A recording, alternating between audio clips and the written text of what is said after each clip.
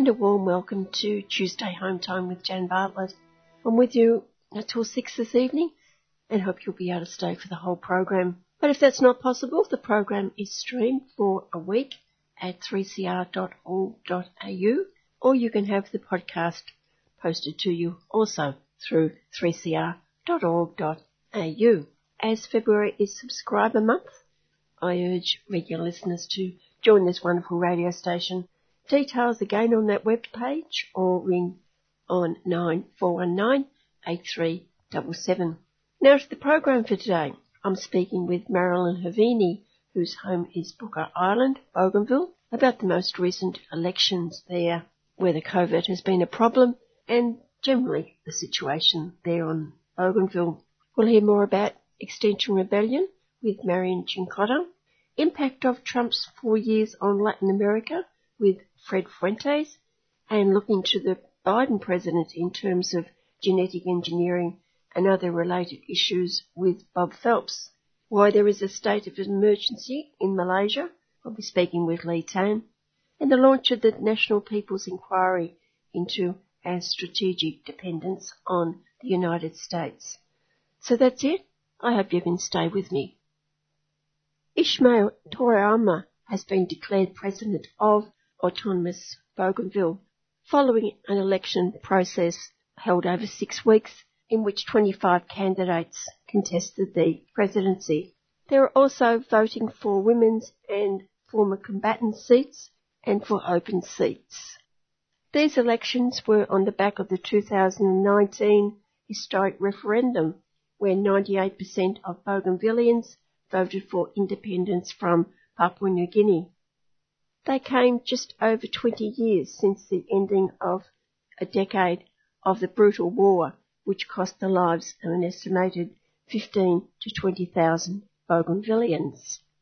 Today I'm speaking with Marilyn Havini, formerly from Australia, but who has made her home in Bougainville, a founding member of the Hako Women's Collective Booker Bougainville, human rights activist during the devastating war on Bougainville, together with her late husband, Moses Havini, who was one of Bougainville's leading campaigners for independence.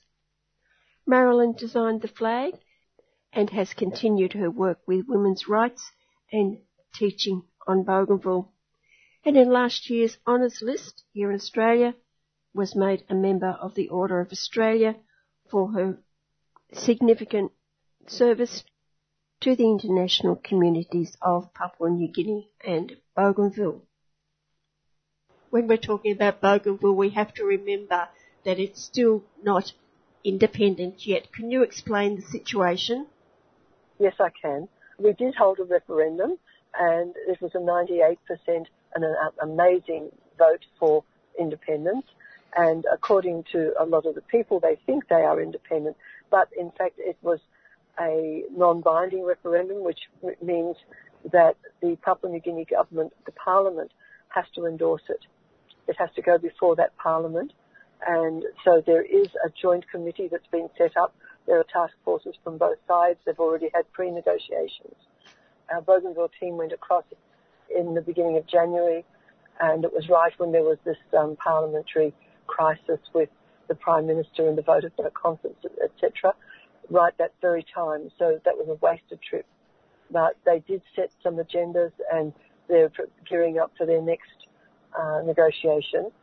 The period that they're allowing, our President Ismail Torrealba has already stated very clearly and publicly that he expects the negotiations should be immediate and that we should have a definite path forward by the end of this year, by December. And he's hoping that it would only be a three-year exercise before independence. The outstanding period would be 5 years of his term of office. Is that what people expected or not?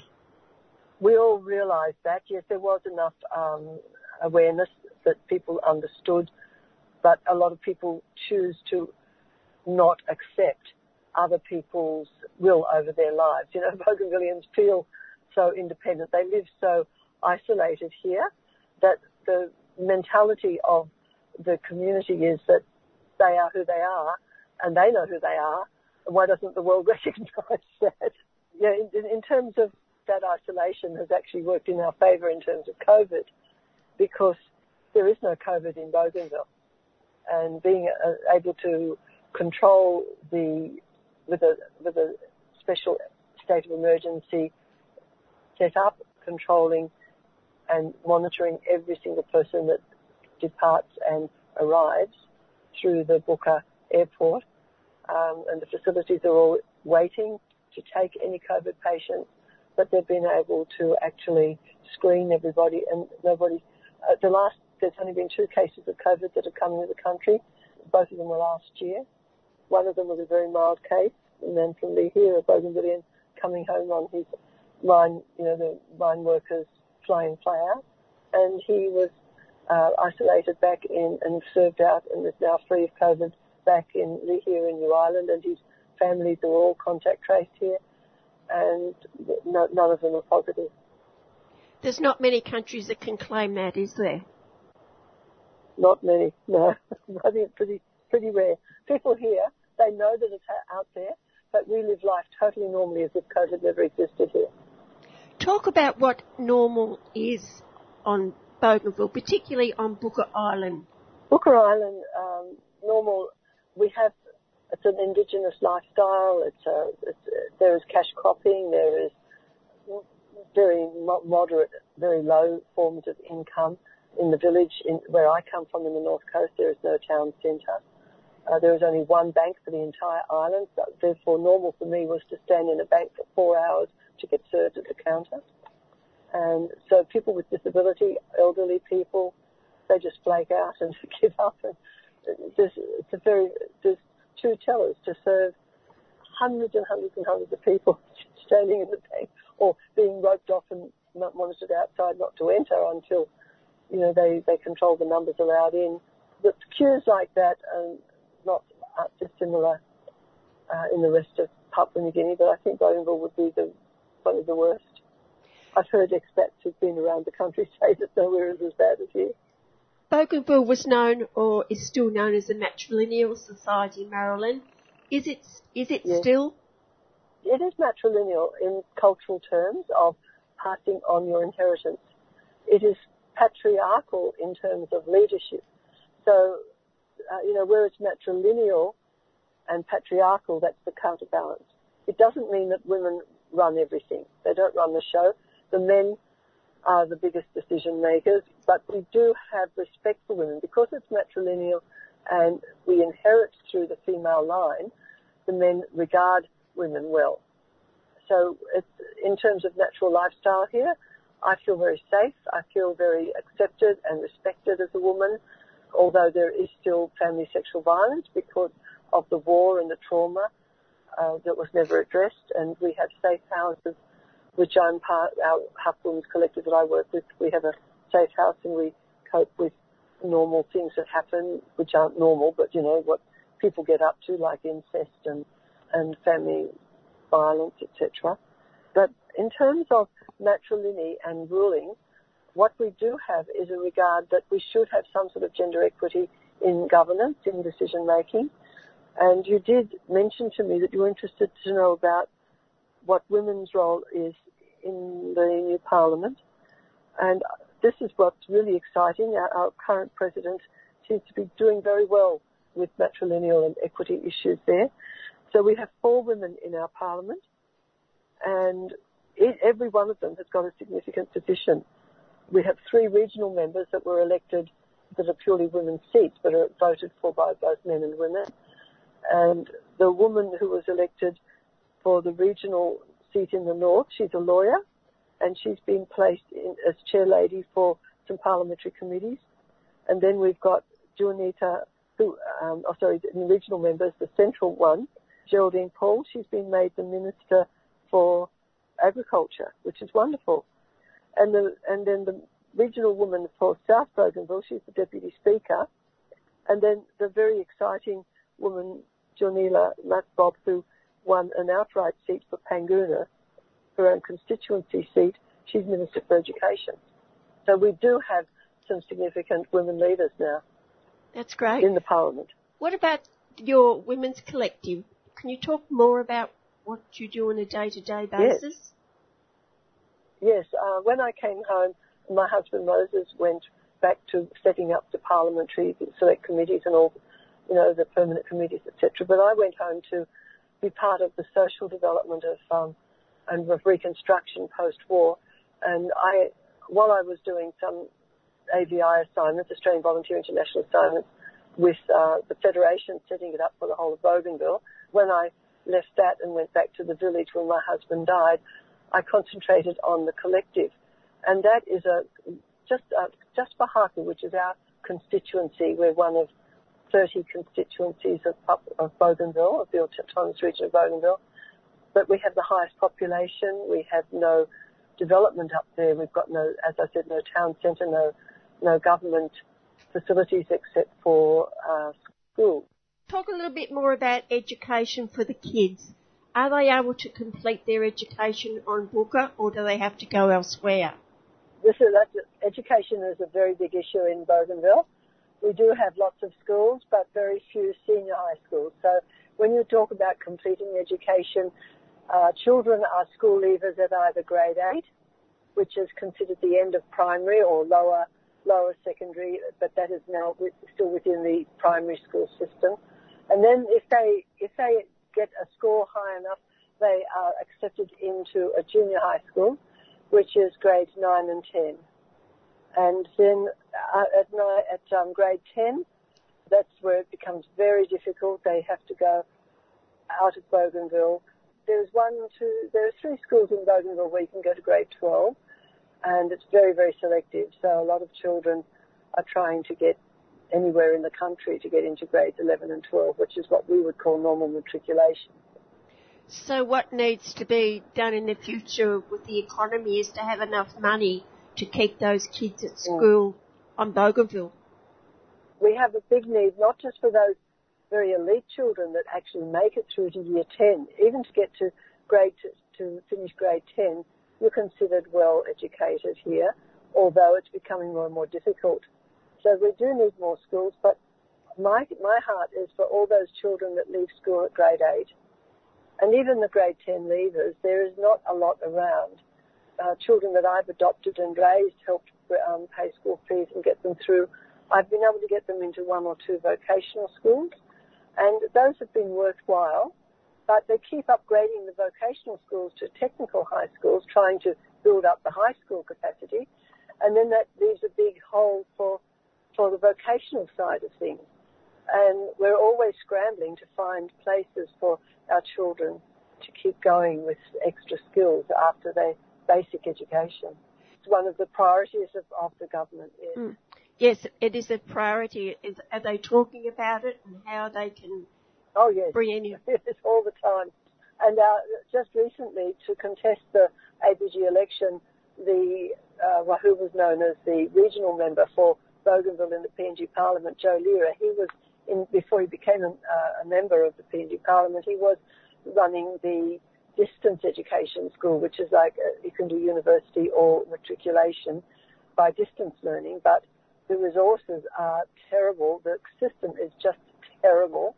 I've tried putting children through that, and it's a long, drawn-out process, and the materials are not ready on time, and the marking is very slow. But if the child is really, really determined and they get through that, they can re-enter the education system at a higher level. But I've seen very few actually succeed, although they a lot make an effort. But this Joe Lira, he found that because of the PNG politics system, that he thought he was wasting his time in the PNG Parliament, and he stepped down. And so just last week we had a big by-election. They're counting the votes now to replace him as the regional member of Bougainville in the PNG Parliament. But he stepped down because he got, I spoke with him personally, he got very frustrated. When he was the governor, he saw education as such a top priority. He put all his efforts into building a polytech, and he made arrangements for curriculum partnership, etc., with New Zealand. But no government gave him any kind of counter-funding, the money necessary to complete that polytech. So it's been a white elephant, and he's still trying to complete it. can get that Polytech up. We might be able to get online learning, all sorts of things happening. He sort of invited me onto the board. I don't know if he's serious about that. Marilyn, what are the plans for the future for the economy? They don't want to go back, or most people don't want to go back to mining big scale. Where do they see the economy going to facilitate things such as the looking after the kids in the education field? Right. Economy is the number one focus right now to meet all those other needs. They do see agriculture and fisheries. They see we have got so much natural resources, that they are boosting all of those, building all of those to its capacity. And our collective, I was just talking to you before, our Harcourtlands Collective, we've just won a 500,000 kina project for cocoa as cocoa regeneration. And they're looking at downstream processing of their natural products, like building their own chocolate factories and things like that. But the mine is still on the agenda, but it's very firmly off the being used as a political tool. And they've got now a mining policy for Bougainville. And just today there's a press release out that where most of the landowner groups of the mine have assured our president that they won't go circumnavigate, that they will work properly with those processes, because BCL gave its shares, it dumped its shares onto PNG, and PNG bequeathed them to Bougainville. So now that Bougainville, for the first time, actually owns a large portion of BCL, it's a new BCL here, and I don't know how they're going to perform. I don't know if they're how genuine they really are, but they're part of the think tank of what might happen in terms of some sort of Bougainville control of mining in the future. Any talk about compensation from Rio Tinto for the damage? This is where this wonderful new Member of Parliament, Junila Matbob, she's a social worker from Panguna, from the area, and she has been, her first speech when she was elected was to highlight the terrible consequences to the health of her own constituency, the children, etc., with the damage that the pollution has done to their health. And for the first, I think it came out about the very same time as the big news broke about the Aboriginal sacred sites in West Australia, and TRA for the first time actually did say, yes, we will address a clean-up. But I'm not back here long enough to know whether that's progressed beyond a verbal offer. I don't know. And then, of course, you mentioned earlier the trauma that's come from that time. Are they going to address that impact on the people as well? That's the sort of thing that our community service organisations are flat out doing. So what we have done, our little Harcourtlands Collective has been just chipping away with program after program on youth, for women, for all the sorts of human issues, human rights issues, peace building issues, food security issues, water health, sanitation, because we don't have enough sanitation in every village. We don't even have enough water. We're all desperate for water right now, and people are having to go back to the ocean and just wash in the ocean because there's no fresh water. We're going through a real dry period. But we're also doing what has become our bread and butter, what I call our bread and butter programs, are end violence against children programs, awareness and addressing trauma through that, and referrals. And we have a positive parenting program, because we've seen that it's the family unit that got the most damaged and broken up by war and by being divided, by being on different sides of the war, etc. So as we are building this positive parenting, we call it SAFE, SPLP, or Straight Pilapatan Long Lookout in Picaninny, the right way to care for children. And that is a 6-week intensive program with people doing homework, implementing strategies within their families, experimenting with how to be better parents, how to really address the needs of their children, learn who their children really are, take notice of them, etc. And we're making progress. We are people are loving it. People are saying, first of all, they look at it, what? Positive parenting? I'm a parent, I know how to be a parent. And it's not till they actually go into what we've designed, a homegrown course, specifically addressing what we have found through all our programs here, that they say, oh, this is what we've been longing for. This is really life-changing. And on top of that, we've been working with food security. We've been working with nutrition, planting rice, because rice is now a second staple, and it doesn't doesn't rot. You can store it. So we've even got a rice mill going in our little resource centre now, and encouraging people to farm rice upground, not water rice, upground dry rice. Finally, Marilyn, you have an important role on Booker. How difficult or easy it is for you, because I know you've been in Australia for quite a while due to family.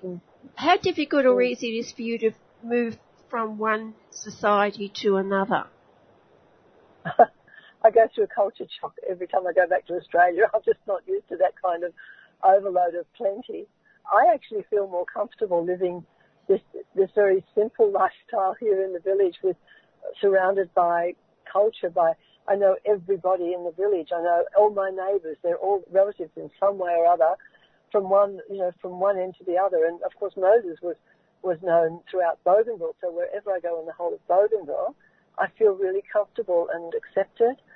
And it's actually a pleasure to be here. Of course, I still love Australia, and there's so much to look forward to when I go to Australia, but that's become very difficult with COVID. What should have been a 3-month trip to go home and, bury my mum and help my family and sorting out her estate, etc. It was a 5-month marathon facing 4 different authorities to travel from Australia to get here. I had to get out of the Sydney bubble to get through into the Queensland. Then I had to satisfy Queensland requirements. I had to apply to Australia for permission to leave, because citizens are not, once they get home to Australia, you've got to have an exemption to be able to leave Australia.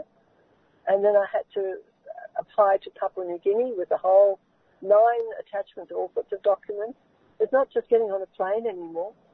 And I had to prepay for all my quarantines each direction. And then once I was in Papua New Guinea, I had to submit applications again to Bougainville for all that screening to be allowed into Bougainville. So when you ask what's it like to travel between, I don't know if I'll be doing it anymore. Your children, Marilyn, I've got 4 of my own. They are also living between 2 cultures? They can't. They would love to. With independence, they will be Bougainvillean again. But they were Papua New Guinean on passports like Moses. But when Moses was branded a terrorist and denied his citizenship, my whole family was left out high and dry. Australia rescued them and they became Australian citizens. Moses died an Australian citizen because PNG never, ever, ever restored my family from the war. So it was an enormous cost to them. So the only way my 4 children can visit, my grown adult children who would love to contribute to Bougainville can visit, is as family visiting, maybe up to 3 months maximum at a time. And now with COVID, they're not allowed in because PNG is only allowing people to come to Papua New Guinea if they are citizens or permanent residents. And my children have neither of that. They're effectively locked out of their homeland. Yes. It's sad. Well, thank you so much for speaking with me today, Marilyn, and good luck with the near future and the longer future.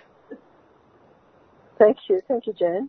Thank you for showing continued concern for Bougainville. It's very much Australia's neighbour, and it's very much Australia's responsibility to keep engaged with the outcomes of what happened because of colonialism and because of the mine and Australian economic interests here. So I appreciate 3CR and you and what you're doing. Thank you. Bye-bye. Marilyn Havini speaking to me from Booker Island, Bougainville. You're listening to 3CR Community Radio 855 AM on digital and online. 3CR Radical Radio. Free Palestine Melbourne is holding an online forum exploring the implications of a number of Arab nations normalising relations with Israel while it continues to occupy Palestine and oppress the Palestinian people.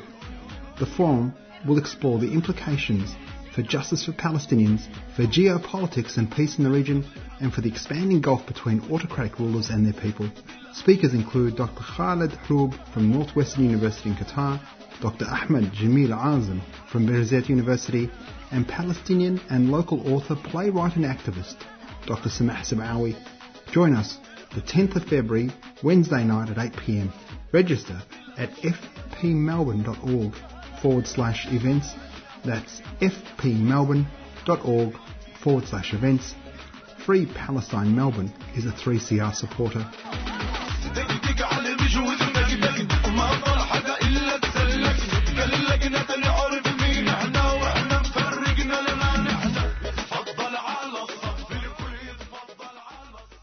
Extinction Rebellion, abbreviated to XR, is a global environmental movement with the stated aim of using non-violent civil disobedience to compel government action to avoid tipping points in the climate system, biodiversity loss, and the risk of social and ecological collapse. It was established in the UK in May 2018, and Marion Cincotta is part of the group here in Melbourne. When I spoke to Marion, I commented that I would imagine that being born in a country area in New South Wales on the banks of the Murray River would have influenced her interest and activism for ecology and the environment. Thanks for remembering that, Jan. Yes, so I grew up on Baraba Upper Land, up at Barham, just like you said, up on the Murray River. And it's a beautiful place. It's on the edge of a huge red gum forest. My mum grew up on Gundower Island, which is a beautiful place. So we would go there every weekend to visit our grandparents. And so you're right out there in nature. And I think that that's really come through in all of our lives, you know, my siblings and I. It's a pretty direct line. Why do we want to join Extinction Rebellion? Because, you know, we don't just love our families and our lives, but we love our beautiful earth and the other non-human species on it. And so it is quite a great connection that you've drawn from my upbringing, which, you know, was pretty wonderful and privileged, and we were kids and we were outside a lot, and the bush and the river and the wildlife and the birds and all that sort of thing, and we love it. And then that's under threat from this climate emergency. It's not all light and life. As well as love, there's a lot of rage. So I'm very, very angry with the adults. I don't trust the adults to look after the environment because they've proven over and over again to be unreliable.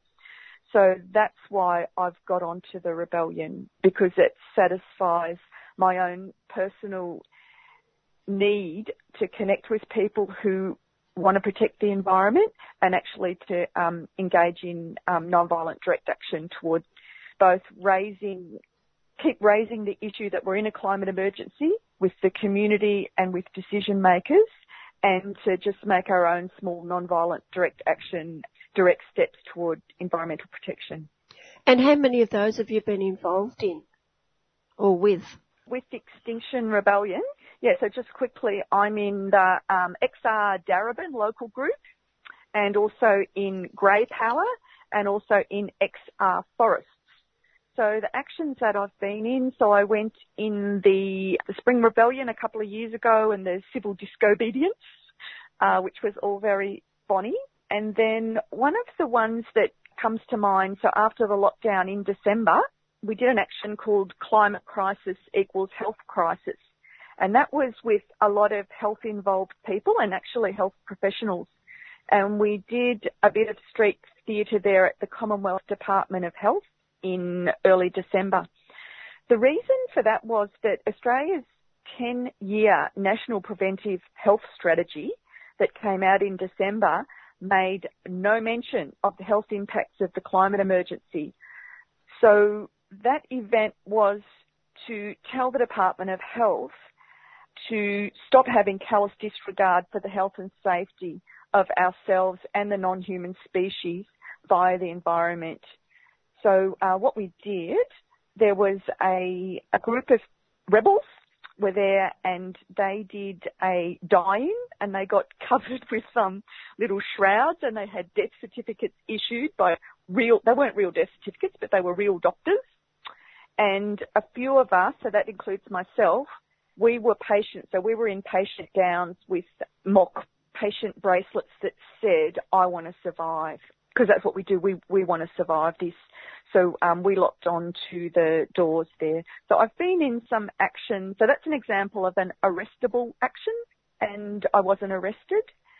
But just to say, so with Extinction Rebellion, it's always clear whether you have to think ahead of time if you're going to be in an arrestable situation or non-arrestable.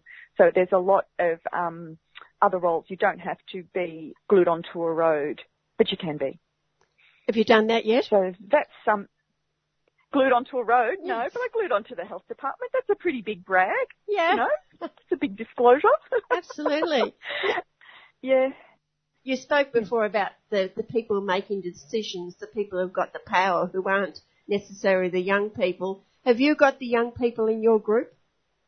In XR Darebin, yeah, we do. There are plenty of young people and young activists that are getting up and getting going, and also in XR Forests, there's so plenty of people who are in their 20s and 30s, and then in Grey Power, by definition, we're the 50 plus, so that's the one that doesn't have young people in it. And we've also been really enlivened by the work of other organisations like the School Strike for Climate Change, School Strike for Climate, and very supportive of their stance, and they're taking a specific voice of the youth because it's about their future. It's about all of our future, but it's particularly poignant to be thinking about those young ones whose opportunities are being limited by what my generation have done. Have you been out in the forest for an action? Yes, I have been out in the forest. So there's plenty of non-violent direct action taking place in the forest. So right at present, 3CR's done good coverage of the work in East Gippsland, up at Errinundra, and I personally have gone out into the forest for non-violent but arrestable direct action. The reason for me is not just my love and connection with the forests that we've already followed, but native forest logging, it's just mad in terms of climate. Like the number one easiest thing, and we would save money. So native forest logging in Victoria is subsidised. VicForest is subsidised, and it's only activists and groups like Friends of Leadbeater's Possum and so on that are forcing VicForest to operate within the law. So that's a separate group to XR, but I'm just saying that non-violent direct action is being, by citizens, at their own expense and risk, is what's needed to get VicForest to even act within the law.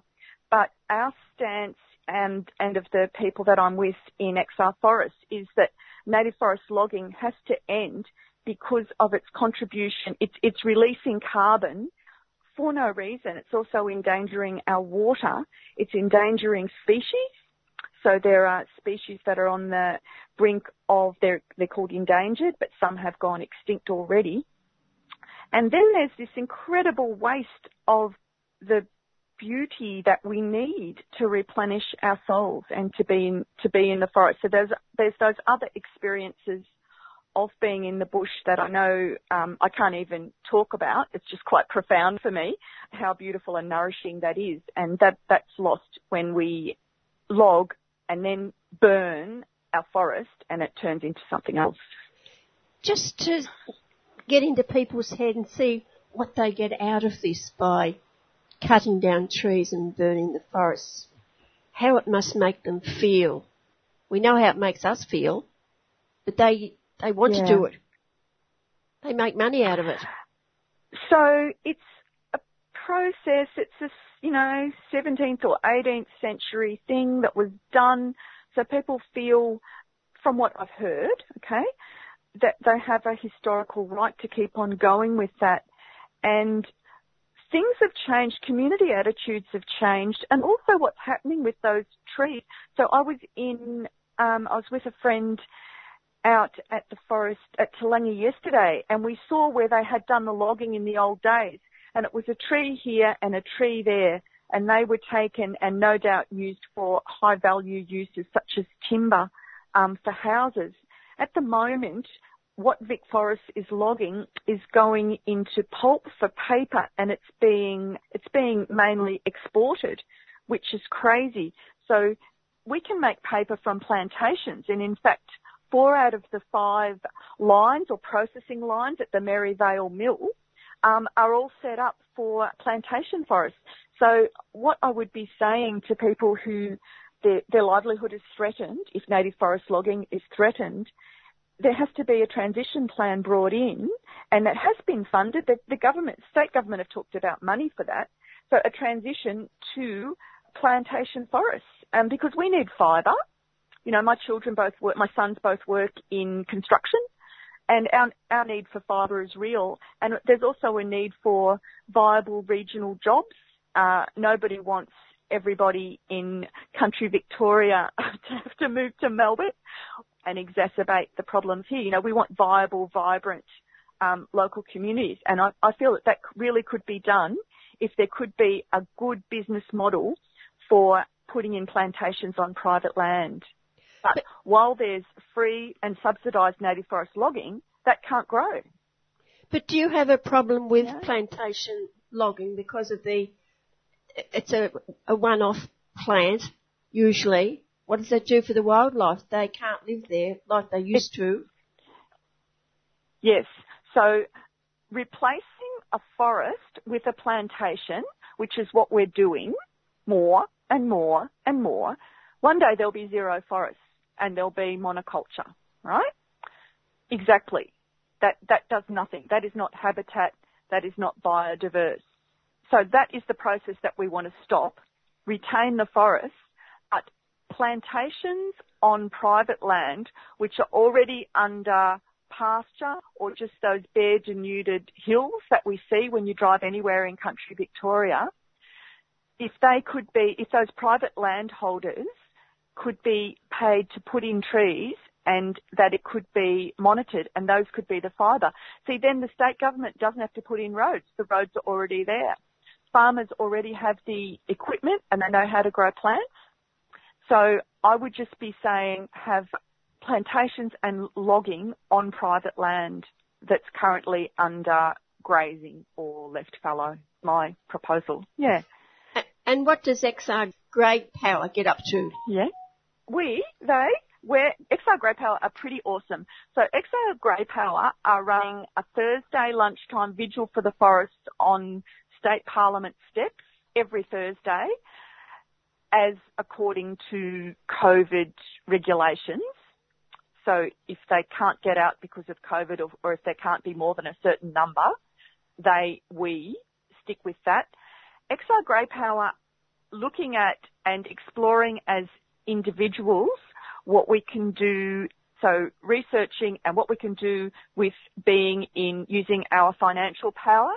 So share investments held by our super companies, analysing those, which are the worst, so I've written to, this is based on research by others in Grey Power. They gave me the information, so I wrote to UniSuper, who hold my super. So as a uni lecturer, it's a condition of my employment that I'm with UniSuper. And I wrote to them and I said, well, you're investing in these fossil fuel things, including the railway line for Adani. So are you going to change that or will I pull our money out? And they said, we're not going to change. So I was able to withdraw my money because I'm casual. So I was able to disinvest. So there's attention and research to those investment things. And then there's the weekly action about to tell state government that we need to cease logging our native forests. And if people want to see what Grey Power are up to, they can just look on the Facebook groups. It's just XR Grey Power. So there's always more ideas welcome. So do people actually join, or do people just come along to a demo or an action and queue into that? So joining, then I can, and I am involved in the planning of how we're going to go about it and what we're going to do, right? But there's also no reason why people can't rock up to an event that's a public event that's being run by XR. So there is a joining process which is preferable, and we actually have intro talks. So there's a Extinction Rebellion introductory talk that's given, and I think that's how I first got involved with hearing Jane Morton present that, you know, we're running out of time and it's we're not being heard and there isn't time to get the change over. We just have to work with the politicians we've got now and get them to acknowledge the climate emergency and act on it right now. And is that through Facebook or the web page that people can join in that way? Yeah, both of them. Yeah, both of those they'll be able to find. And if they want to go to an intro talk or just check out what they see and see if it's the kind of thing they want to be involved in. There's going to be an autumn rebellion coming up in March, so it won't be hard to find events if people want to check it out. And yeah. Finally, Marion, your work with Aboriginal groups and individuals over many years, how has that influenced your work today? My work with Aboriginal people throughout these decades, that's continuing, so I'm doing a little bit with Wathaurong, which is great, I love it. It has shown me that there are winners and losers and that our current system isn't just and that we need to do something about it. The main thing that I've really brought home is, from having worked in public health, is the power of prevention, and that we really need to prevent problems both in health and disease, but in caring for our environment. We need to prevent it before the problem becomes established. I suppose that's where it all comes together for me. So working in public health epidemiology, we want to recognise risks and make sure unpopular, and you're always talking negative stuff, yeah. But we want to prevent illness and prevent problems. And as we've seen with the historical and ongoing deprivation at the Aboriginal community, then we get the results, yeah? So then we get all this continuing adversity that they are facing. So I guess it's helped move me to a position of anger. But the other thing I've seen in Aboriginal community-controlled sector and in Rumballara Football Netball Club is the power of community, and that ordinary people sticking together. Life's not a dress rehearsal. You don't have to wait for permission or wait until you're good looking or, you know, super organised. The time to do it is now, and in connecting with others in the power of community. Great. Thanks, Marion. Okay, thanks, Jan. Marion Cincotta, a proud member of Extinction Rebellion. You're listening to 3CR Community Radio 855 AM. Visit the 3CR website at 3cr.org.au/podcast to hear the most recent recording from each show, or 3cr.org.au/streaming to listen live.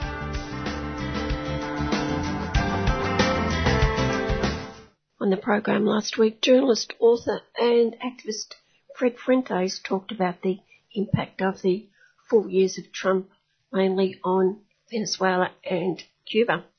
Today we go further into Latin America. Looking at Central America, I suppose the focus would be Mexico and the border area, but when you talk about refugees at the border being sent back or the children being taken from their parents, these are people from many of those countries in Latin America, Central America.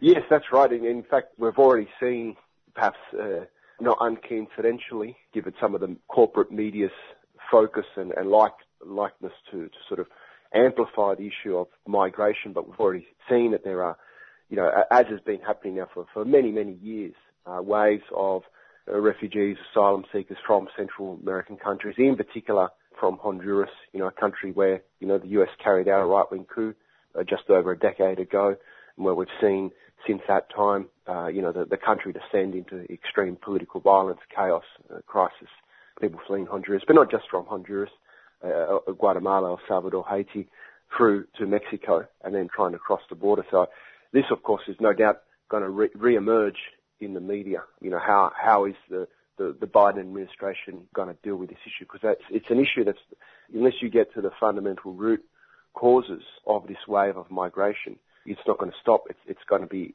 ever present. And how each government or how each administration deals with it, both discursively in terms of how they talk about it, but also concretely what their policies are.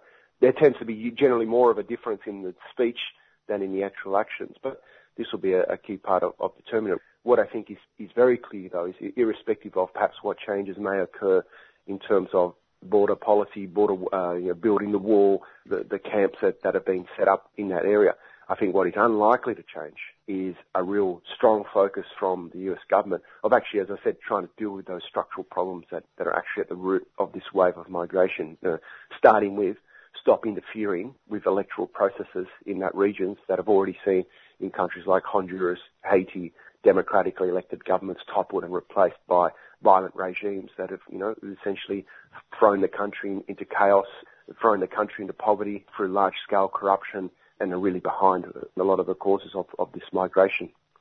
And the brutal policy of Trump and his cronies of putting these people into virtual cages and taking their children away, and there's over 500 children now in the United States who are without their parents. Their parents don't know where they are, and no one knows where they are, or they say they don't know where they are. Well, obviously, this is going to be an issue that somehow the Biden government administration is going to have to resolve. I think, though, a lot of it will come down to pressures built up by governments in Central America demanding better treatment of their citizens, pressure by movements in the United States, because really, as you said, you've got the kids in the cages. Two ways to solve that, to change that situation.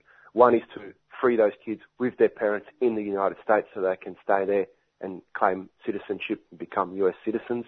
Or the other option is to resolve it, in inverted commas, by putting the parents back in the cages with the new wave that comes through, ensuring that everyone stays in the cages, which was the previous policy of the Obama administration. Without the pressure, I think the likelihood is that problem of kids being alone will unfortunately be solved by just ensuring the parents stay with them, or that the entire families are just deported back to Central America. And I'm not sure that that's an adequate solution. It's certainly not an adequate solution to the current situation. And of course we have to remember over the decades and decades that migrants from Latin America are quite welcome as long as they work in industries where they hardly get paid anything and virtually have to fend for themselves. Yeah, it's why immigration has always been such a very tricky topic in terms of the differing visions that occur within the sort of broad political spectrum, as you've rightly said. And it's not excluded, like the border policy itself is, whilst it's sort of supposedly aimed at sort of saying, we're going to stop everyone from being able to come in. The reality is that the US government knows that there are millions of so-called illegal migrants inside the United States, but they also know they cannot and will not ever really be able to kick them out, and do not want to kick them out, because as you rightly said, they provide an important layer of basically extremely underpaid, no conditions labourers, largely in agriculture, but in hospitality, or all around, particularly the whole southern part of the United States. So whilst the government may say they want to be hard on immigration, they never really have a policy of kicking everyone out, because they actually economically benefit from the situation. So the real solution to one that's a humane solution, a democratic solution, is one that says, look, all of these people should be given democratic rights. All of these people should have access to unionisation. The kind of things they constantly decry Venezuela for, even though, most of the times it's just fabricated lies. The US government should be the ones leading the way and allowing that to happen inside their own borders. I think we're unlikely, as I said, to see those changes happen under Biden. Certainly, at least without some very strong mobilisations by those people that I mentioned before, and by the social movements in the United States, and by the governments of the regions, uniting, putting pressure on the United States. The continent of South America, we've only touched on the tiny Venezuela in the north. Brazil overshadows many of the other countries, but how have they been treated under Trump? certain ones picked out for favouritism, others denigrated and had sanctions against them or whatever?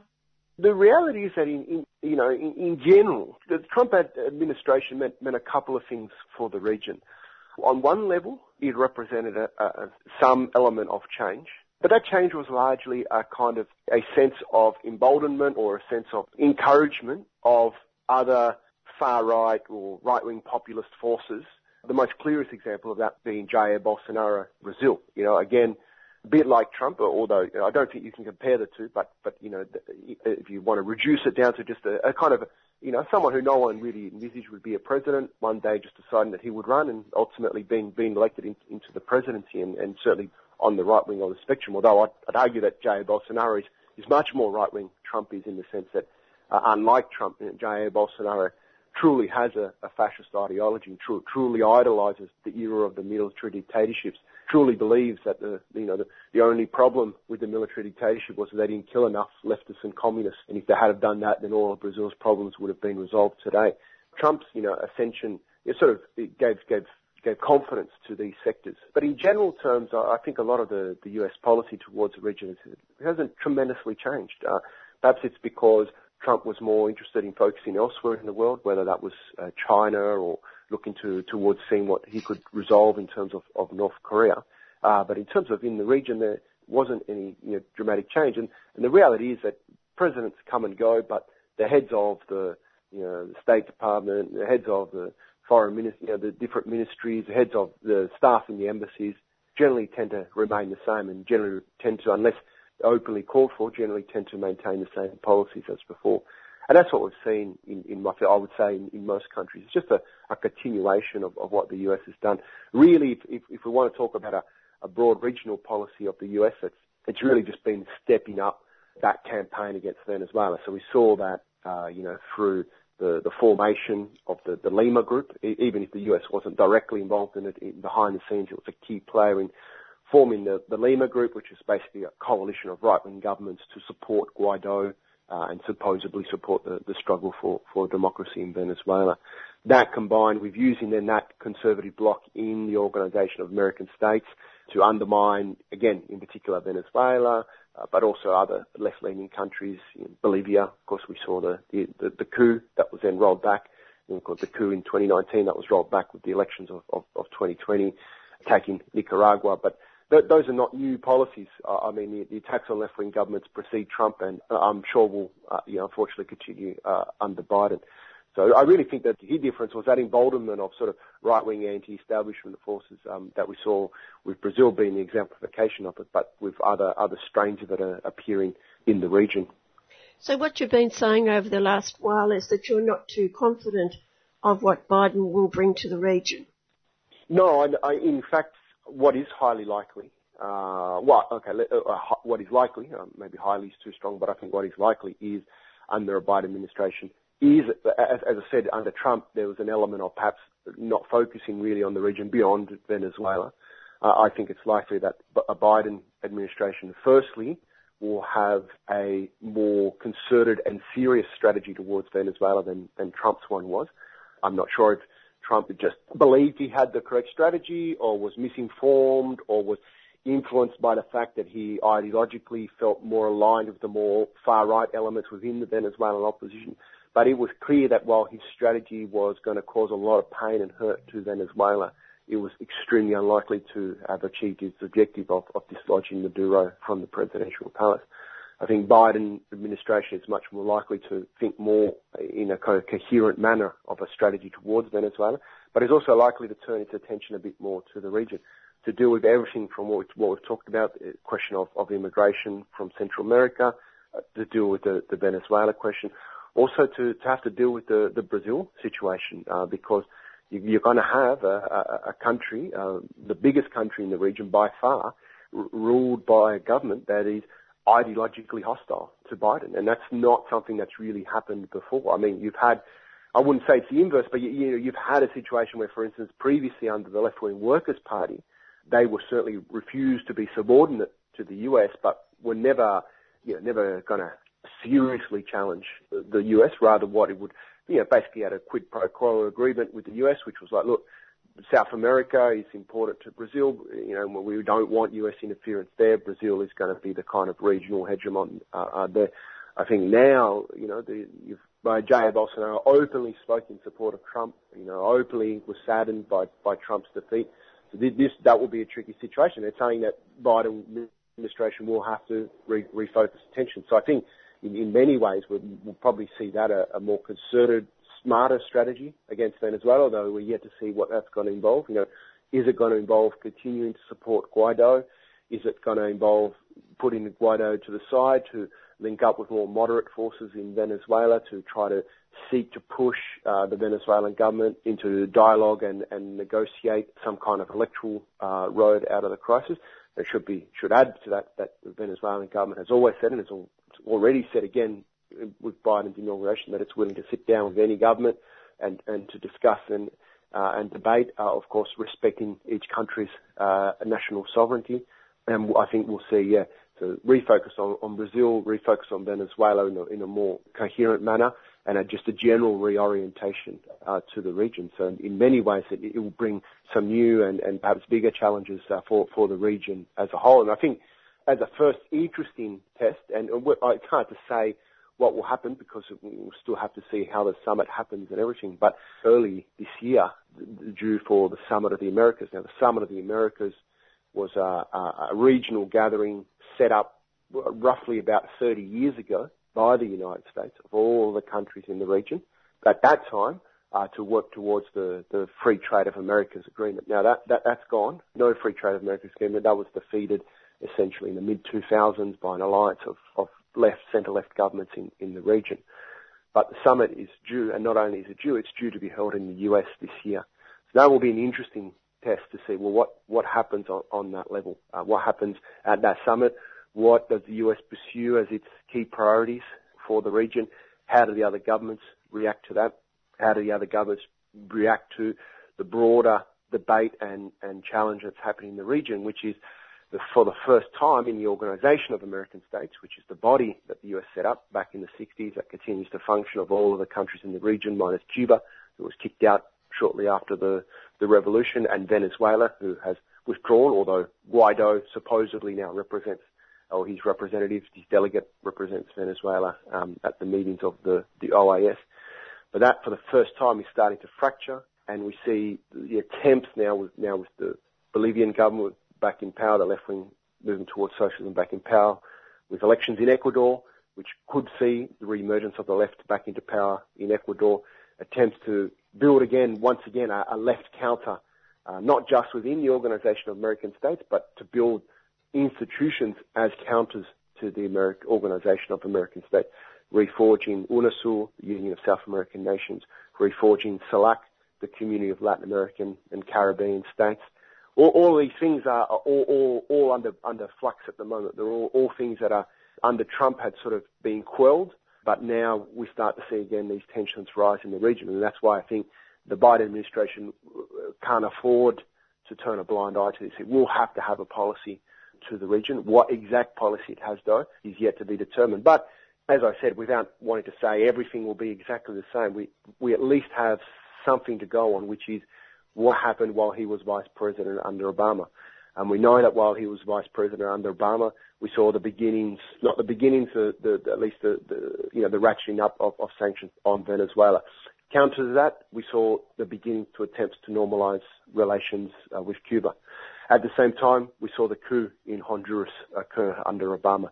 So it's unlikely that we'll see a tremendously different pattern to that of what we saw under the Obama administration, a carrot and stick approach, rather than Trump's, a concerted carrot and stick approach with a regional vision, rather than Trump's, belligerence and, mono focus on Venezuela and Cuba is likely to be the difference that we see over the next few years.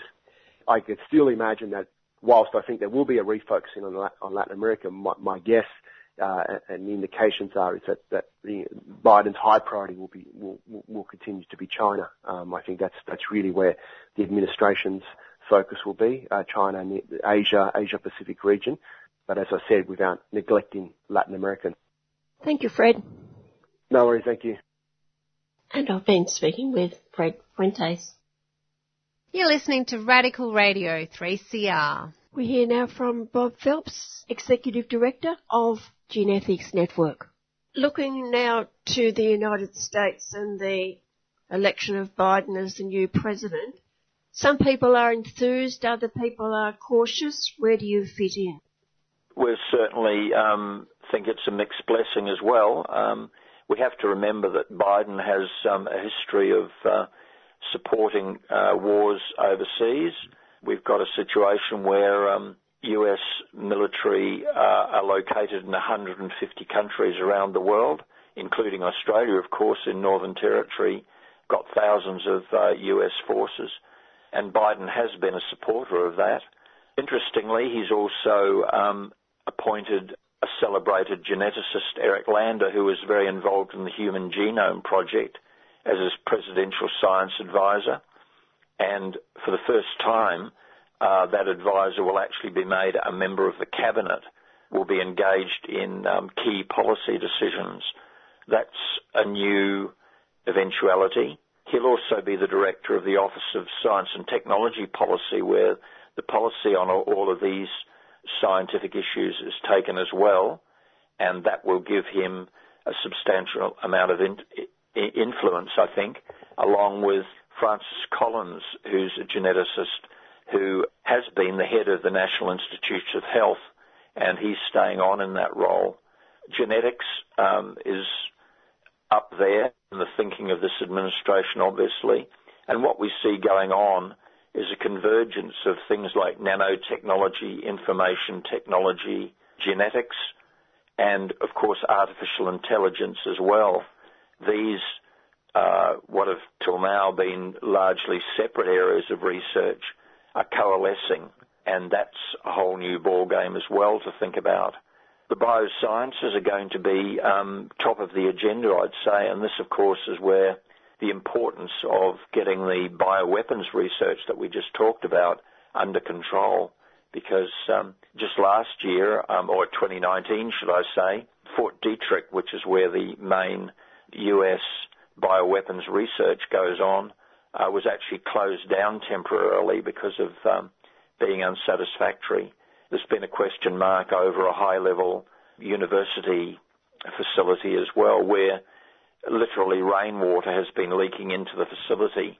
You know, it should be just shut down, really, but they're asking for significant amounts of money to try to fix it up. Another decision that Biden's taken is an unfortunate one, too.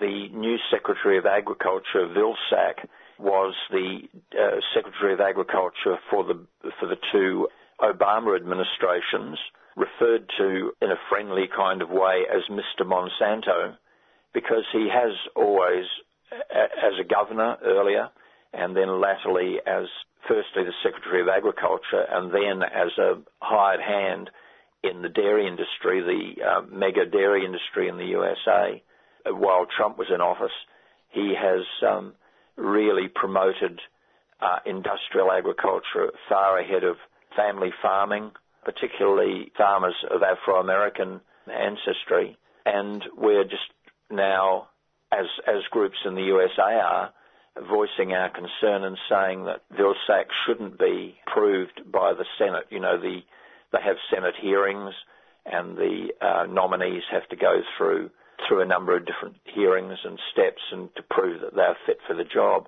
Marcia Fudge, who's a high-profile person in the Democrat Party over there, was the alternative and the chosen nominee, really, of the civil society groups that are concerned about this.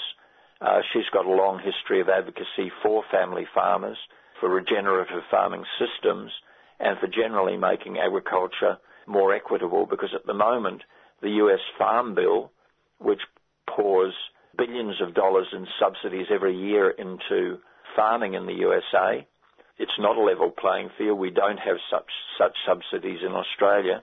It gives them a really serious advantage in international trade and so on. The Farm Bill mostly pays out to huge industrialized farming systems and not to family farmers.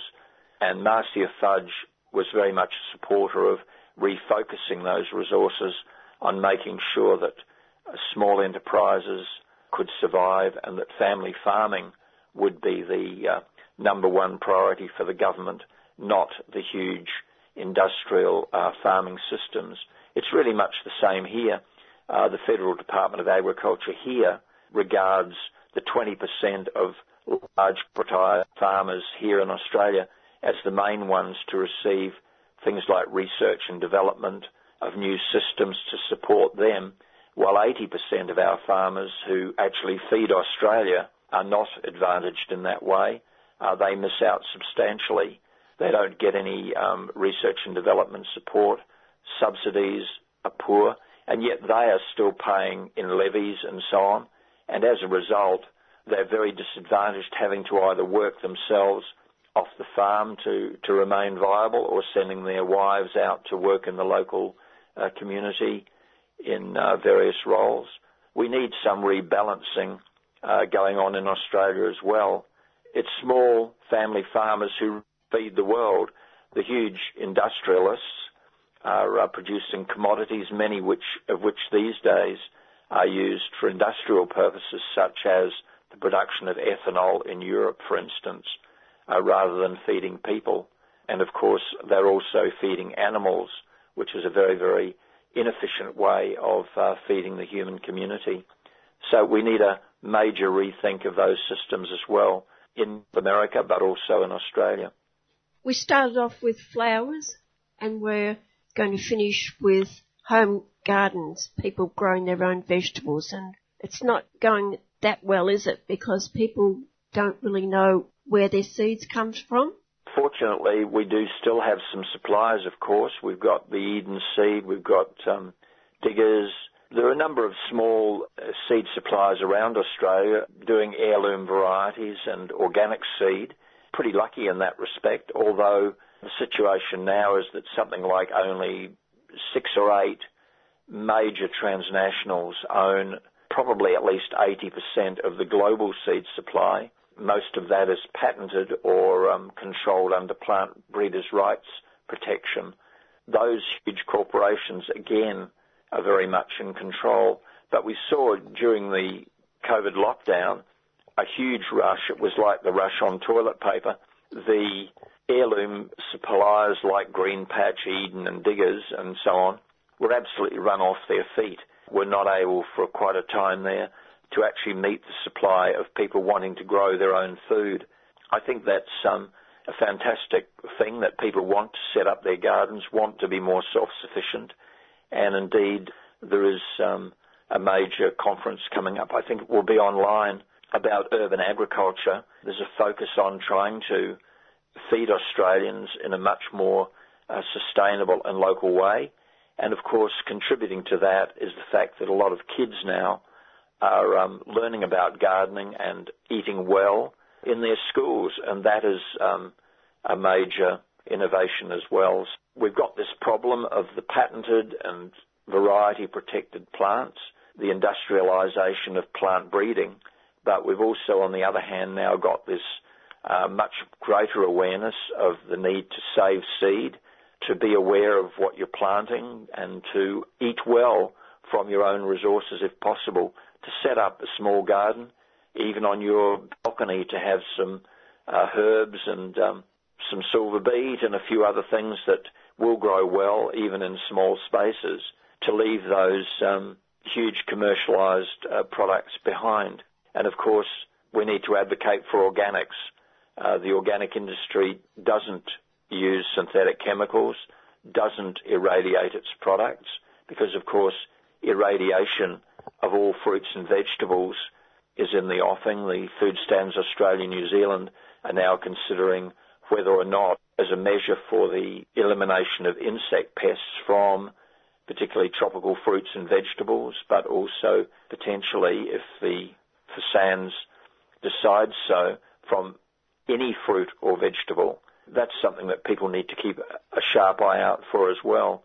There are labelling requirements, and we're in the process of at the moment, of following up the Queensland Government's application to Food Standards for this approval to irradiate all fresh fruits and vegetables. We're following up with letters to particularly the supermarkets saying, if and when this arrives, are you seriously going to put fruit or a vegetable that's been zapped with the equivalent of 10 million X-rays into your fresh fruit section and not properly label it?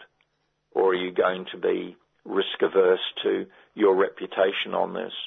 It's going to be interesting to see how it plays out, but we hope that the retail industry in particular will do the right thing. Although there are going to be labelling requirements, of course, as usual, here's one thing, they won't really inform shoppers properly. We need to be making sure that everybody is well informed and can make a clear decision about whether or not they want to buy something that's been exposed to a very high level of radiation in the course of its processing. A bit similar to the fact that we say that milk has been pasteurized. You know, it's a commonplace now, but it's important that we note that milk is routinely processed and that it does make a difference, that things haven't been frozen and then defrosted. We do want to know that something is genuinely fresh. And so I think we need to start saying that to our food retailers, saying we want things that are supposed to be fresh, genuinely fresh, because the thing about irradiation in particular, irradiation also extends shelf life, so a fruit or vegetable that looks fine might actually be very old, and so, of course, its nutritional value might be compromised. When we're talking fresh fruits and vegetables, that's really a very serious thing.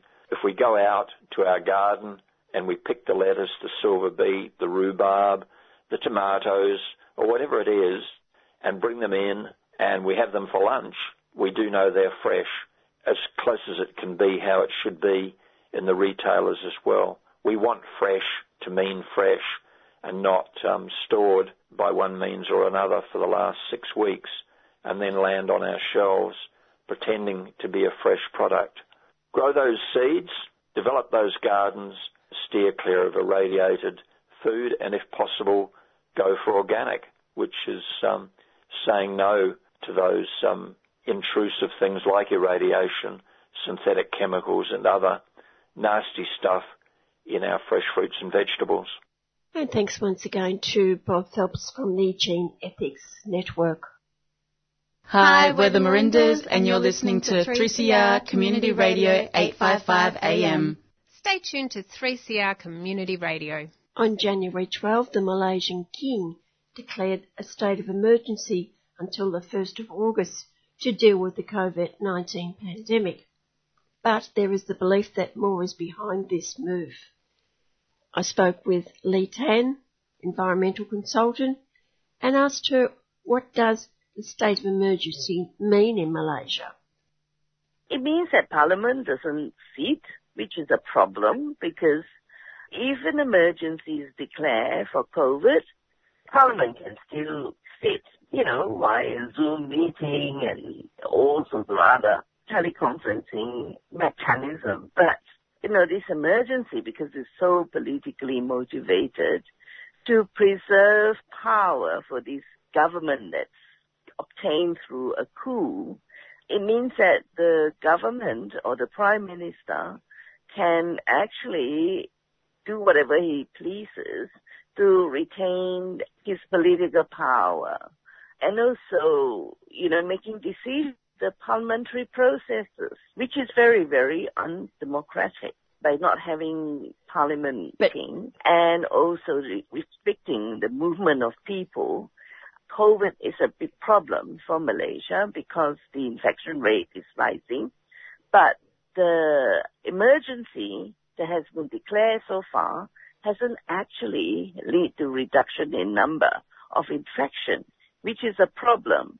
And that shows that the country is not effectively dealing with COVID.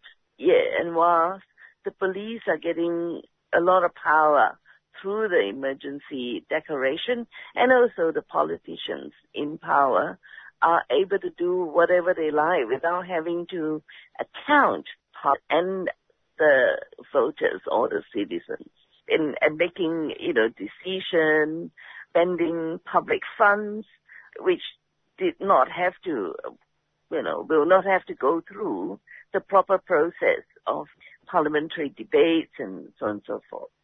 So do you believe there are specific things that he wants to get done in that period before August that he would not have been able to get done if this state of emergency wasn't there? I think his power base, this is the Prime Minister Muhyiddin, who became a Prime Minister through a coup early last year. He was at risk of losing power, basically, with Anwar Ibrahim, the key opposition leader, making threats at the government.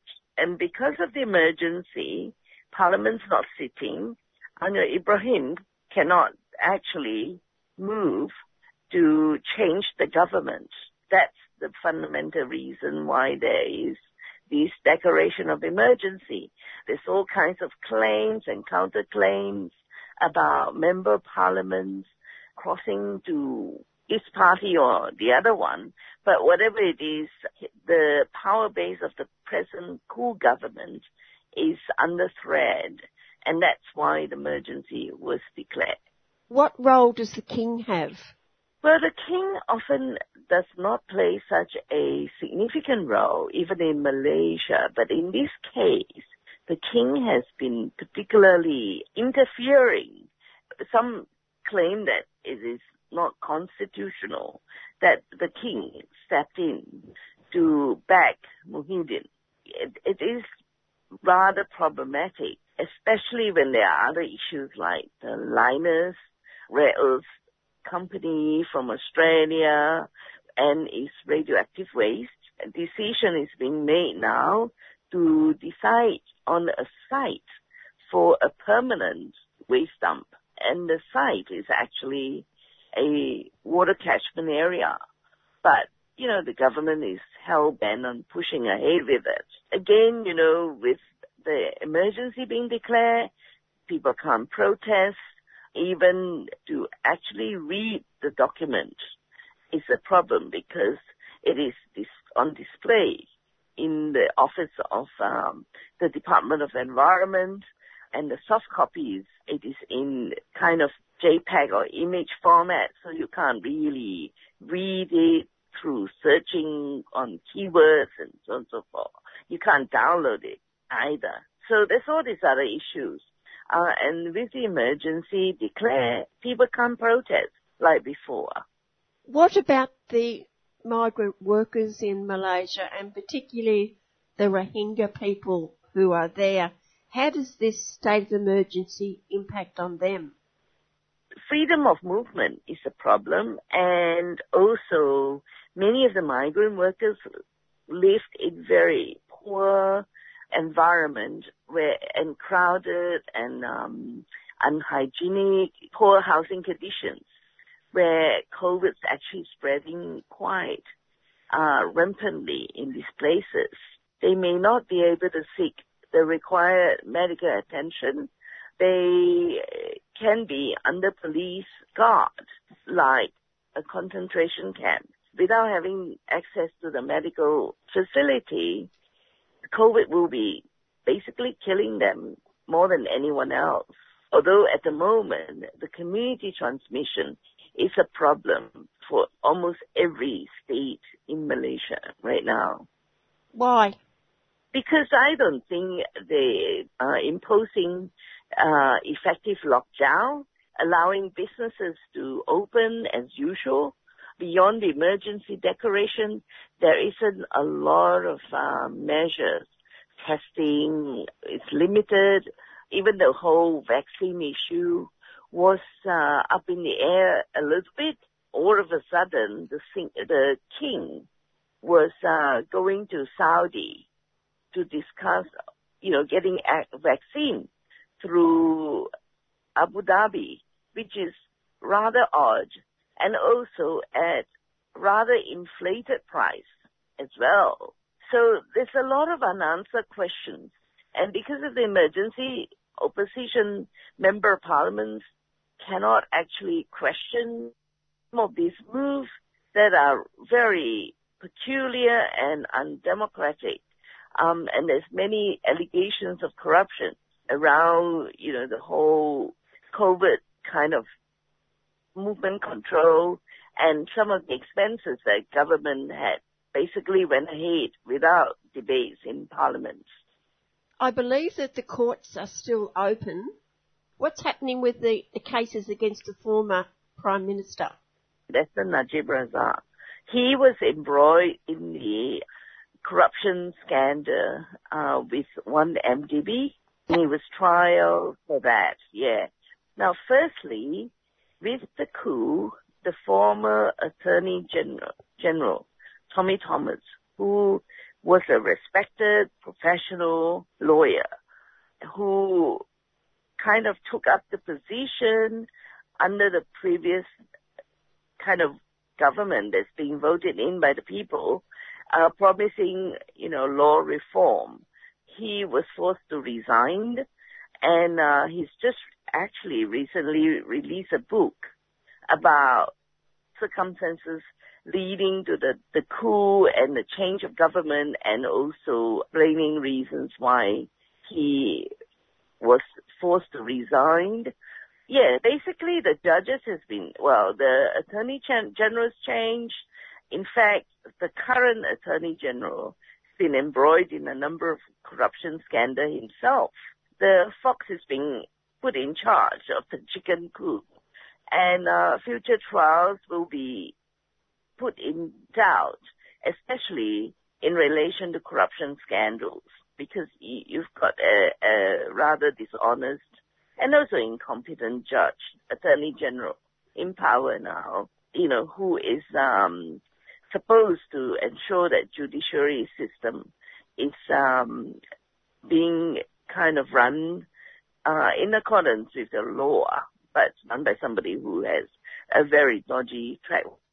So it is problematic in that sense.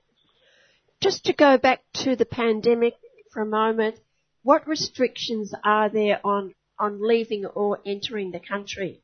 All entries, I think, has been restricted to big quarantine, and nobody is allowed to leave the country without having to go through very, very tough kind of permit system. However, politicians seems to be free to move without having to adhere to the same standards applied for citizens. And that in itself is really problematic.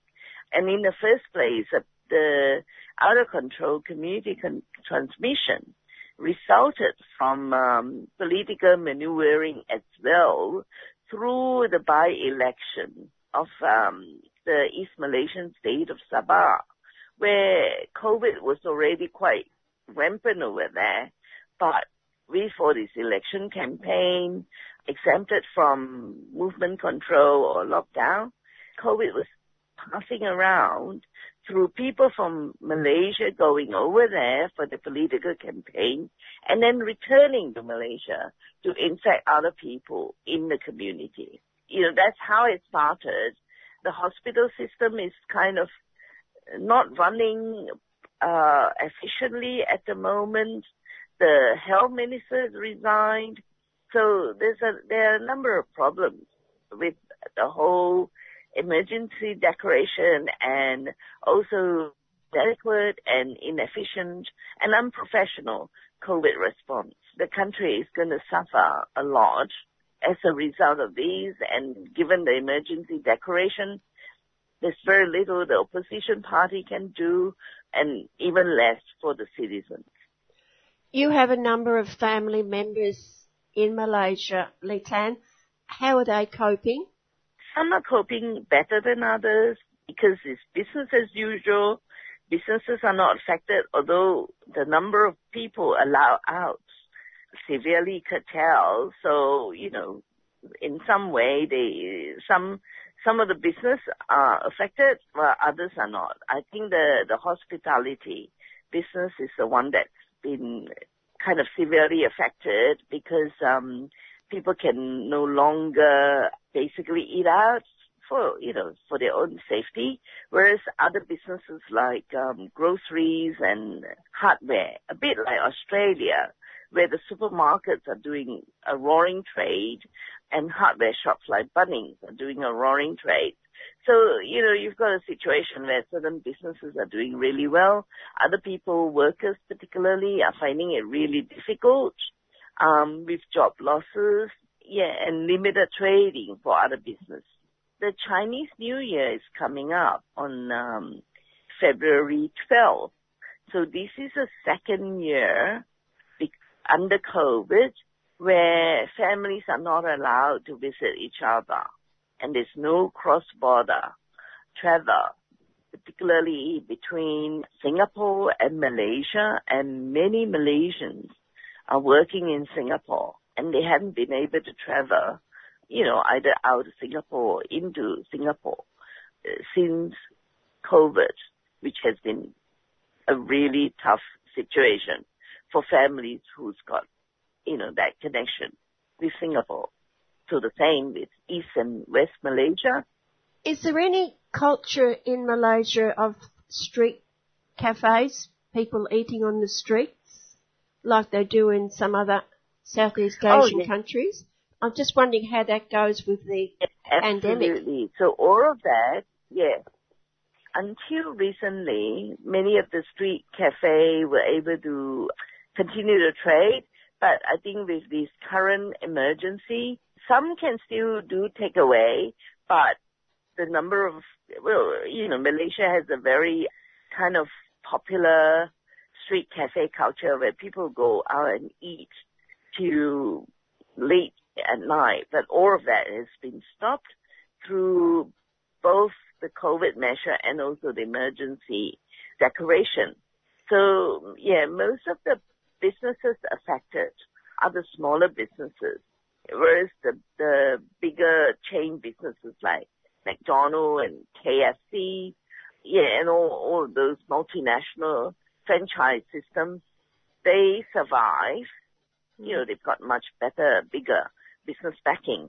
The street cafes are depending on clients coming to their store and eating and ordering food. They're the one who's suffering. Some went into online business, but that has limitation as well, of course. Linus, you said they've picked out or they've chosen the permanent waste site. Where is it, and what do you believe the consequences will be? They picked a place called Bukit Ketam, which is north of the factory, or a bit, say, west of the factory. It is a water catchment area. Basically, it used to be a forest reserve, and it leads to a major river that's connected to the rivers which supply water to parts of the population of Kuantan. Even though the Malaysian experts who had mentioned about this water catchment problem, both the state government and Linus have continued to pushing through the process by both fast-tracking it under an emergency condition and also manipulating the data, firstly declaring the waste as not as toxic as would be under established international guidelines and standards. So instead of calling it a low-level radioactive waste, which is what it is, that's also contaminated with other toxic substances like heavy metals and chemicals, they have declared it to be a very low-level radioactive waste. And this latter classification often only apply to very limited types of waste. Usually it applies to plants and equipment that process low-level radioactive materials. But in the case of Linus, it is actually a byproduct, a waste coming from the plant. And they contain radioactive materials like thorium and uranium, both of which are toxic and radioactive with very long half-life. And under international standards, including that in Australia, they should be classified as low-level radioactive waste. And the difference is the storage. If it is a very low-level radioactive waste, they can put it in some scheduled kind of monitored landfill sites, with very minimal type of engineering facility. But if it is a low-level radioactive waste, it can storage site, but it needs to be properly engineered to prevent radioactive materials from contaminating the environment. And because they have declared as a very low-level radioactive waste, and that's been approved by the country's regulator for radioactive materials, the Atomic Energy License Board, it becomes basically the process has been passed through that hoop, making the whole environmental impact assessment totally irrelevant, inadequate, and unscientific. So that's the problem. And right now, civil society groups like Friends of the Earth, including those of us in Australia that have been watching the process, are trying to look at the situation and doing whatever advocacy we can, to try and stop it. How long do you judge it would be before the consequences of this waste site have on the people and the environment? It will be permanent. Once the waste is dumped in this site in a very unsafe and technically unsound manner, it will contaminate, it will continue to contaminate the environment either through overflowing during the monsoon period, because, they do have very severe monsoon with over 100, meters of water, rainwater we're talking about, not just millimeter or centimeter. It will definitely overflow, and through time, the structure may not hold, and, there'll be cracks and there'll be erosion and all sorts of problems that will threaten the structure itself. And the groundwater, also the surrounding water and environment, will be increasingly contaminated with the toxic substances, both the radioactive materials and the toxic heavy metals. And it can get into the food chain, it can get into the drinking water of people.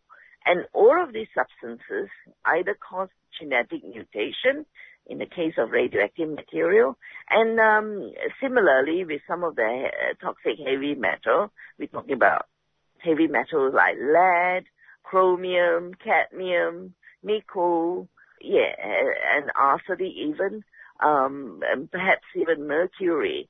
So, all of these are rather toxic to both the flora and fauna and also humans. So potentially the food chain can be contaminated. And the sad part is, these are permanent, because some of these substances, particularly the radioactive materials, they become more and more concentrated through the contamination process. And in the long term, it will, permanently jeopardize the public well-being and also the environmental health of the surrounding area.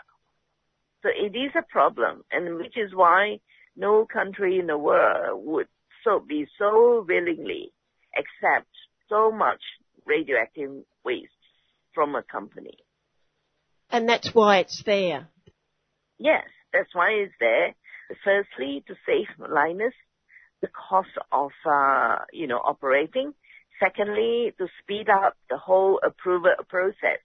I think in Australia it may take a lot longer, for the approval, and a lot more costly. Probably, I've read, to have it built in Australia. Not a good outlook for the people. And not at all. And it means that the whole city of Kuantan, the reputation of it being a peaceful, tranquil, and clean environment will permanently be tarnished by, having this waste dump. And of course, it means also property value will not be as good as other cities, and as before, when Kuantan was actually favored as with its highly livable environment. Not a good place to leave it, but the fight goes on, I'm sure. Mm-hmm. Yes, the fight goes on, but, as the waste accumulates, the hazard and the risk increases, and we are fighting a really tough uphill battle with, corruptions within government, with the far-right government we have in Australia that is very pro-mining as well. It's not going to be very optimistic, but, battle whatever way we can. And some of us are getting very tired, not burnt out, but just totally, and also we need to have some hopeful situation. And the worst part of it is rare earth is used in low emission, so-called green technology. But, yet in this part of the supply chain, we have seen how unjust it is for people in the global south, particularly in this case Malaysia and also China, where rare earths are being mined and processed as well. Yeah, and that has to change. I mean, if we are serious about tackling global warming, climate change, we have to also address some of the problems with the supply chain that supply the technology which we rely on in dealing with the major environmental problems which we have created through industrialization and industrial agriculture, and also very highly unsustainable, growth-oriented kind of development path that we have pursued, in our world today. But that's not going to be addressed so easily. Thank you, Lee Tan. Thanks, Jan. 3CR. We're told that Prime Minister Morrison had a conversation with President Biden. He characterised Thursday morning's conversation as warm. The Prime Minister said Biden saw the Australia-US relationship as providing the anchor for peace and security in our region, and that was also Australia's view. In terms of our relationship with Australia and the United States, there's nothing to fix there, only things to build on, Morrison said.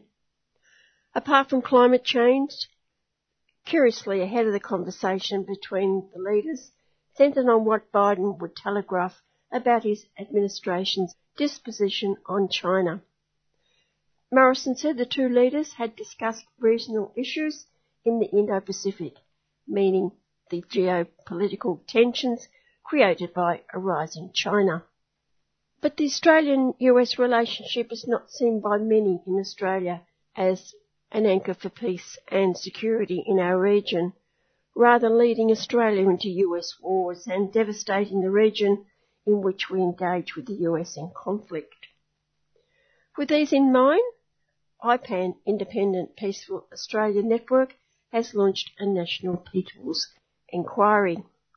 I spoke with Shirley Winton, the Victorian coordinator of IPAN, and I said to Shirley that I imagined people have been thinking of this inquiry for quite a while. What was the impetus to get it going? We actually had been discussing it for about 18 months, 2 years, and it's something that one of the IPAN's main objectives right from inception was to find ways, one of our main objectives was to reach out broadly and deeply into the community. How do we connect with the community in a much broader way than, through the media, the mass media, and introduce the awareness about Australia's alliance with the US and the consequences of Australia's involvement in US-led wars.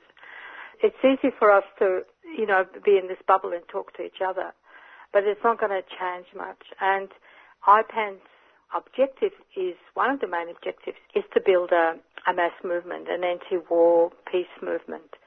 It has to be a mass movement. So the only way that we can really develop that consciousness, that awareness about Australia's relationship with the US and Australia's involvement in US wars that really don't threaten Australia, never have threatened Australia or Australia's people, that's got to be introduced into the discussion, into the public discussion and public debate. Because all we hear is the Murdoch media and the IPA and the Strategic Institute think tank decided that holding this inquiry has two purposes. It's a means of getting out and connecting with people, getting into broader sections of the community, into every corner. We talk about connecting with people in every corner of our society, so that includes community organisations, welfare organisations, unions, our families and our friends, and raising these issues, but also asking what do people think about it, that we introduce our views and we want to hear their responses, people's responses to that. That was really probably the basis of it, that we have been discussing and thinking for a long time. But also the situation now internationally is that, well, in Australia, Australia is now increasingly, more than ever, is subservient and integrated into the US.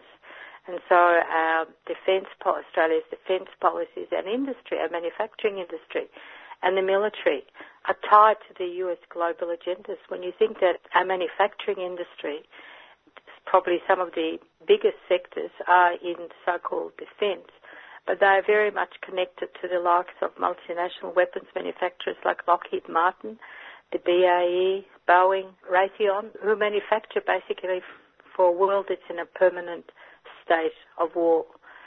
And then there's the continuing involvement in US wars. And then there's also on the international scale, it comes at a time of the escalating political and military aggression and hostilities towards China by the US. It's domestically and internationally.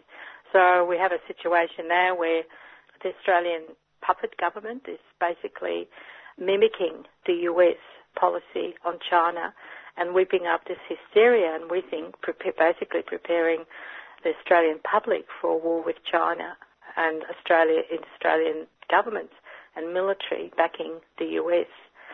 There is, US is more than ever demanding Australia's unquestioning loyalty and subservience to its policies, and in particular in regard to China and Asia Pacific. And, and this is all tied in with 2010-2011 pivot that Obama announced. There is a kind of perception that under Biden, under the new administration, America is going to be vastly different. America's foreign policies are not going to be as aggressive, militaristic. And that couldn't be further from truth, because Biden, all the indications are that Biden is going to strengthen Obama's regional policies, which Trump agreed with, but he continued with those policies, but he was just so haphazard and disorganised and all over the place that he was obviously not performing as they expected him to do. Biden's appointed all his people that are hawks. This is in the international relations. He's made it quite clear that China is going to be a main target for the US, probably Russia as well, China and Russia. So we're living in that world which hasn't seen this conflict and tension since the Cold War, and even that initial period, that period immediately before World War One. So building that anti-war movement is really critical. We believe that the way to do it is through widely connecting with ordinary people, and not just living in a little bubble of the anti-war groups. Probably the gist of it. Shirley, can you think of another country that is so intertwined or interconnected or interdisciplined with the US than what Australia is? It seems as though we've gone way overboard. Yeah. Well, that's right. I was thinking along similar lines, and we were discussing this the other day. There's Japan, but it still has a kind of a sense of its own sovereignty, in the sense that they don't bow to the US like Australia has. South Korea has shown a degree of independence, even though, it's chock-a-block with US bases. I don't know any other country that completely submerged itself in the US interest. You probably remember, there was a time when Australia was referred to as the 51st state of the US. I think that was during the Vietnam War and after the Vietnam War. It was half joking, but it was quite serious, because you couldn't distinguish, and now you can't distinguish any policies between the US and Australia, or you can't distinguish Australia's policies from the US. I mean, there was a period under the Whitlam government where there was an attempt being made to assert Australia's sovereignty, and we know what happened with that and the role of the US. So no, I don't know, and we just lockstep and barrel in step with the US policies. And the level of that, with the anti-China, is extraordinary, not just in the military sense, but in the economic sense. And I don't know if people you remember May last year, Pompeo visited Australia, did an overnight jaunt, flew over Australia, overnight stopover. And the first thing that he announced was he warned the Andrews government about signing up to the Road and Belt, the China Road and Belt infrastructure investment. And this was, I think the Andrews government signed up on MOU in 2018. There were a few little murmurs from the Liberals and maybe a few others, like from the pro-American think tanks. But not much fuss was made, apart from those few little murmurs saying, we're risking, signing up with the Road and Belt, or was it Belt and Road? When Pompeo landed in Australia in May and made this pronouncement, and he basically warned that the US has been a good ally of Australia. Taking these steps by the Andrews government is jeopardising this friendship with the US. And it was a warning, it was a threat. And sort of within 24 hours, maybe even within 12 hours, Morrison came out and started attacking, criticising the Andrews government, and others from the Liberal Party jumped up and down, and also from the ALP, the federal politicians, started jumping up and down and warning Andrews to terminate the Memorandum of Understanding with China over the Belt and Road investment. That sort of gives an indication of the level of that compliance and complete subservience, both parliamentary parties, to US interests. Well, it just goes to show, Shirley, the task that you've got ahead of you. You've got panel leaders and you're asking people to make submissions. How is it going to work, this inquiry? We've set up the inquiry. We've got a website, and we're inviting people, encouraging people to make submissions, their views on the alliance and whether Australia should be involved in US wars. And so our website, an inquiry website dedicated solely to the inquiry, where people can submit their submissions. And the website is www.independentpeacefulaustralia.com.au.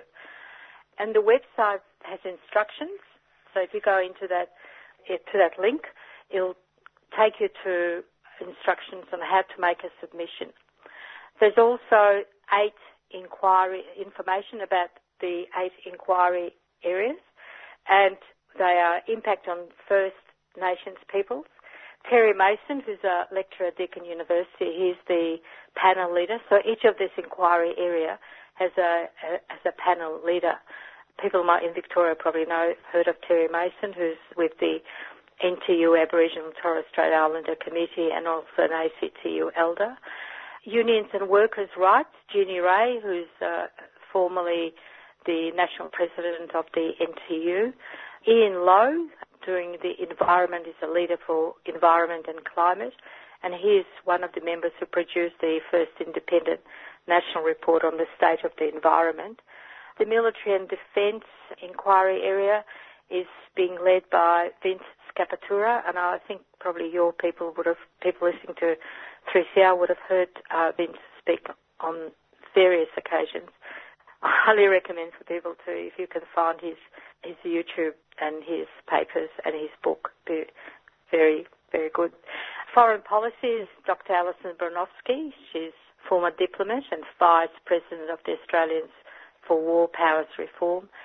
Social and community, it's the very Reverend Dr. Peter Catt. He's the Dean of St John's Anglican Cathedral in Brisbane, and he's the President of a Progressive Christian Voice. Political, including democratic rights, that's Greg Barnes. People also probably have heard and read Greg Barnes. He's had quite a few opinion pieces in mainstream media. He's a democratic and human rights barrister. He was president of the Australian Republic movement, was a good friend of Malcolm Fraser. This is when Malcolm had, left Parliament and realised what the real world was all about. And then there's the area of the economic by Dr. Chad Setterly. He's from West Australia.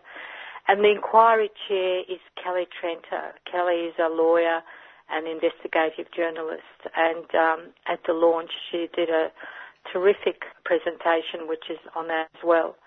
Also on the website is information about each one of these 8 inquiry areas, and it's very comprehensive. Each inquiry area has a very comprehensive background information. People are invited to make a submission on any one of those, or all of them, or 2 or 3 of them. We take submissions. Submissions could be as short as one paragraph, one short paragraph, up to 5,000 words. It could be a general submission that generally covers all these areas, or another aspect that people feel that should be included in the inquiry. The submissions are due in by 31st of July. The 8 panel members and the chair with IPAN working group, the inquiry working group, will compile all submissions into one report. And our plan is for the report to be launched in November. We hope the 11th of November in Canberra. We may be launched in Parliament, or rather it might be tabled in Parliament by one or number of politicians. There'll be a launch outside Parliament, but there will also be simultaneous launches in each state in public venues outside, for instance, outside Lockheed Martin in Melbourne, the politician offices. So that's towards the end of the year.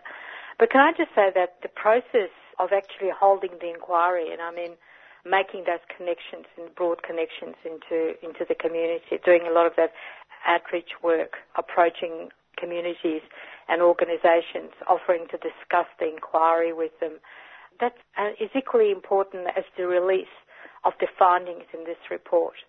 So the end result of the report is really important, but it's the process that is equally important of introducing this and raising awareness in the community.